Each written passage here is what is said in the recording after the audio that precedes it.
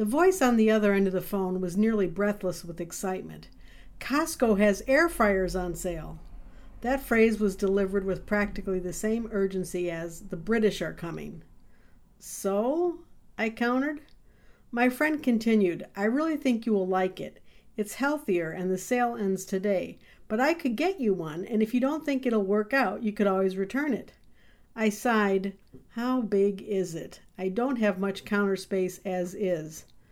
She caught me at a weak moment. I had been thinking lovingly about the sweet potato fries I used to get in the cafeteria at work.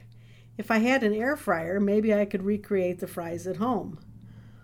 "Okay," I said, "please get me one." She hung up, ready to gallop down the aisles at Costco. Within the hour, she dropped it off at my house. I looked skeptically at the hulking box resting on the table.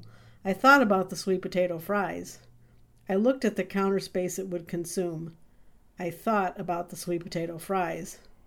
What the heck, I thought as I dove into the box. I unearthed the behemoth. I made space for it on the counter.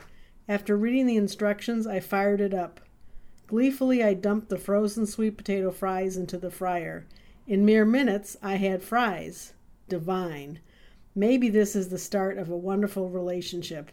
I'm Rosie Klepper, and that's my perspective.